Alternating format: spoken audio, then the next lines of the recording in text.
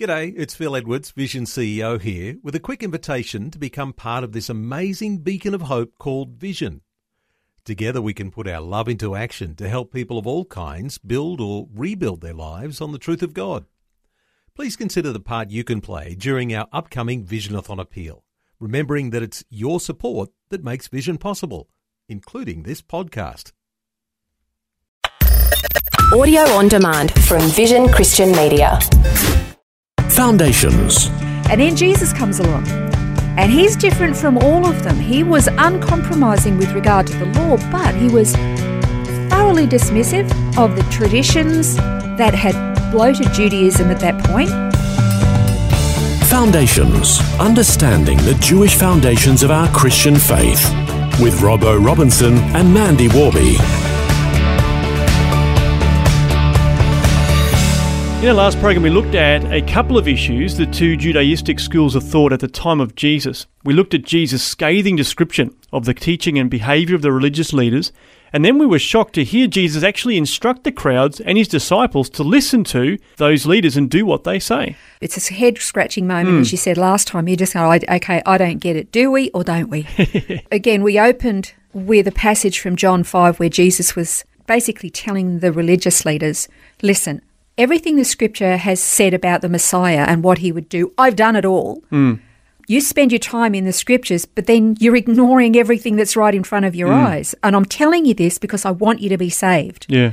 So he really did have a heart of love and compassion for these people, but because of their role as leaders and teachers of the people, there's a high accountability for that. And he was holding them accountable, and he's saying, you guys are basically rotten to the core in all things, because you can see it, you're studying it, but you're ignoring it, and you're adding all this other junk to it. Yeah. And again, as you said, we learned about these two Judaistic interpretations, the house of Hillel, the house of Shammai, with Hillel having a liberal view and Shammai having the rigid, uncompromising view.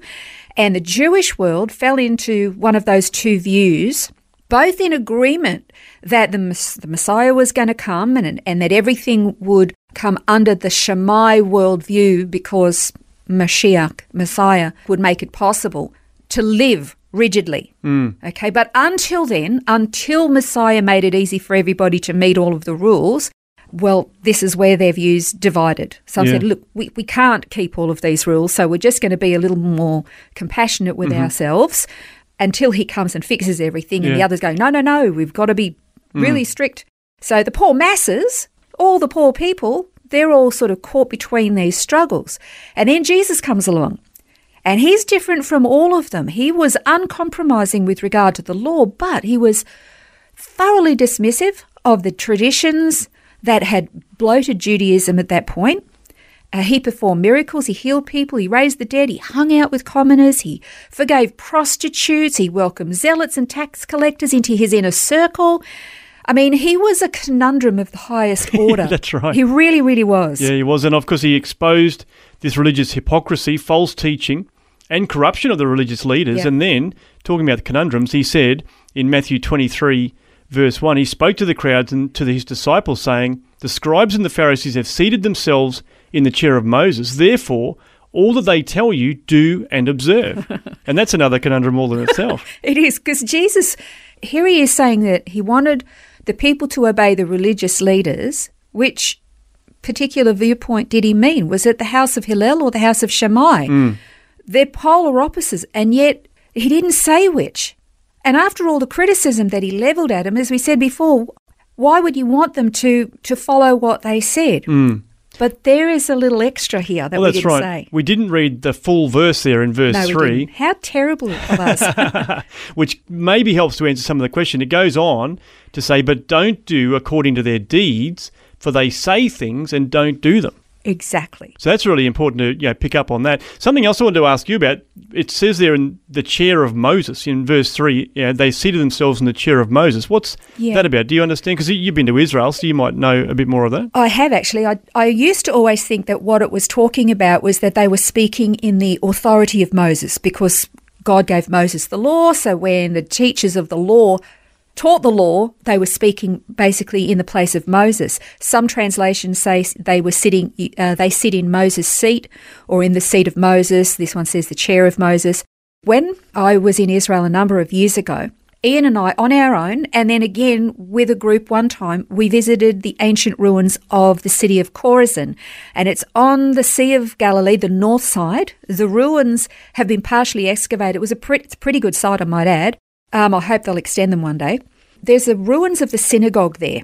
And it's really special because inside this particular synagogue, there is a replica, the original's in the Israel Museum, of what is called Moses' seat, or the seat of Moses. And you know that it's the seat of Moses because it has an inscription on it that actually says Moses' seat, okay. the seat so it's of a bit Moses. like the director's chair with director on the back of it. Exactly. And so it was suddenly brought home to us, it's not talking about a theoretical position, it's talking about an actual seat that was in all synagogues. So Moses' seat, again, was this place where the religious leaders would sit and hold the Torah, the law of God, and from there they would read.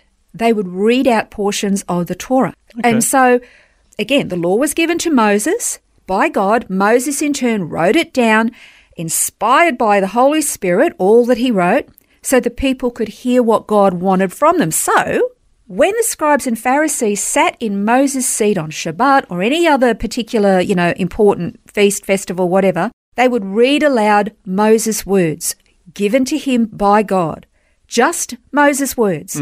Not all the additions, no amendments, no addendums, no clauses, no traditions, just Moses' words. That's cool. So the religious leaders, they would read Moses' words and the people would hear Moses' words, and that's what they were supposed to live by. And so obviously, that's what Jesus is saying to the crowds when they read the Bible, listen to them, but then he goes on obviously to say, but don't do according to their deeds, for they say things and don't do them. That makes a whole lot more sense. Doesn't a little bit of culture, a little bit of background, a little bit of historical context, even the furniture, makes such a lot of difference to understand something. And again, Jesus was basically saying to the people, when it comes to the religious leaders and what they say and do, they're saying, do as I say, not as I do. Yeah. And Jesus is saying, ignore everything that they do and say, just listen to the words of Moses when they're reading him out from that place in the synagogue. I mean, the religious leaders, they truly were hypocrites. They could twist and contort the law. They could add their own traditions and rituals and man-made rules to allow themselves all sorts of exemptions, I might add. It applied to everybody else but not to them. That's right. Demanding unreasonable and ridiculous obedience from the masses. I mean, it's probably cheeky to say it, but they're very much like politicians, throughout history, today especially, but do as I say, not as I do. Yeah. And all the stuff that applies to you, it doesn't apply to me. I mean, obviously, Jesus uses that word hypocrite a fair bit in this passage. Yep. We understand from the Greek, the hypocrite was basically an actor. The Greek word hypokritos means an actor or a stage player. So it's someone that's actually putting on an act or wearing a mask. Absolutely. Hypokritos actually means an interpreter from underneath.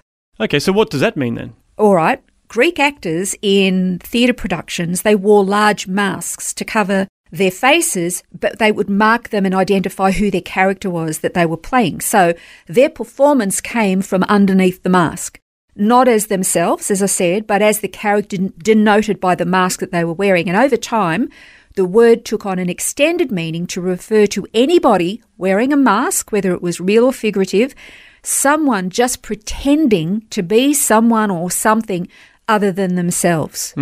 They were faking it. Basically, that's right. It's not me. I'm pretending to be something else completely. And so you can see Jesus really exposing the religious leaders wearing these masks of piety, pretending to be so righteous and God-honouring, and yet they were frauds. They were just basically making it up. Yeah, their lives and their words, their traditions, their rules, they had no value, and they should have been dismissed outright, which is exactly what Jesus was telling them to do. But when they sat in Moses' seat and they read God's word, that's when they were supposed to listen and obey. Well, that brings today's program to a close, but a reminder, you can listen back to today's episode and others via the free Vision app. If you don't already have it on your device, just search Vision Christian Media on your app store to download it. You can also listen again on our website. Just go to vision.org.au/foundations. We look forward to you joining us again next time as we continue to unpack the Jewish cultural, historical and spiritual context of the Word of God on Foundations.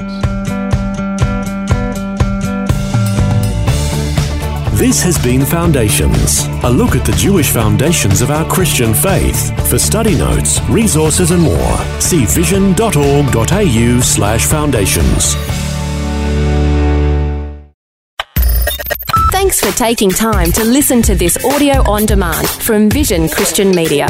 To find out more about us, go to vision.org.au.